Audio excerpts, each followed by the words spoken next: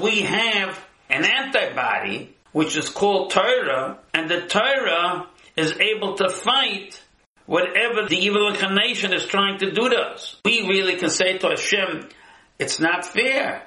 You gave us an evil inclination. How are we ever supposed to conquer an evil inclination? So the Eibusher says, Barasa Yetzirah, I created a Yetzirah, but don't just think I gave you a Yetzirah without a medical prescription. I gave you a Torah, and the Torah is able to counteract against the evil inclination. So the more you study Torah, the more you know, and the more you know, the more you are able to conquer him.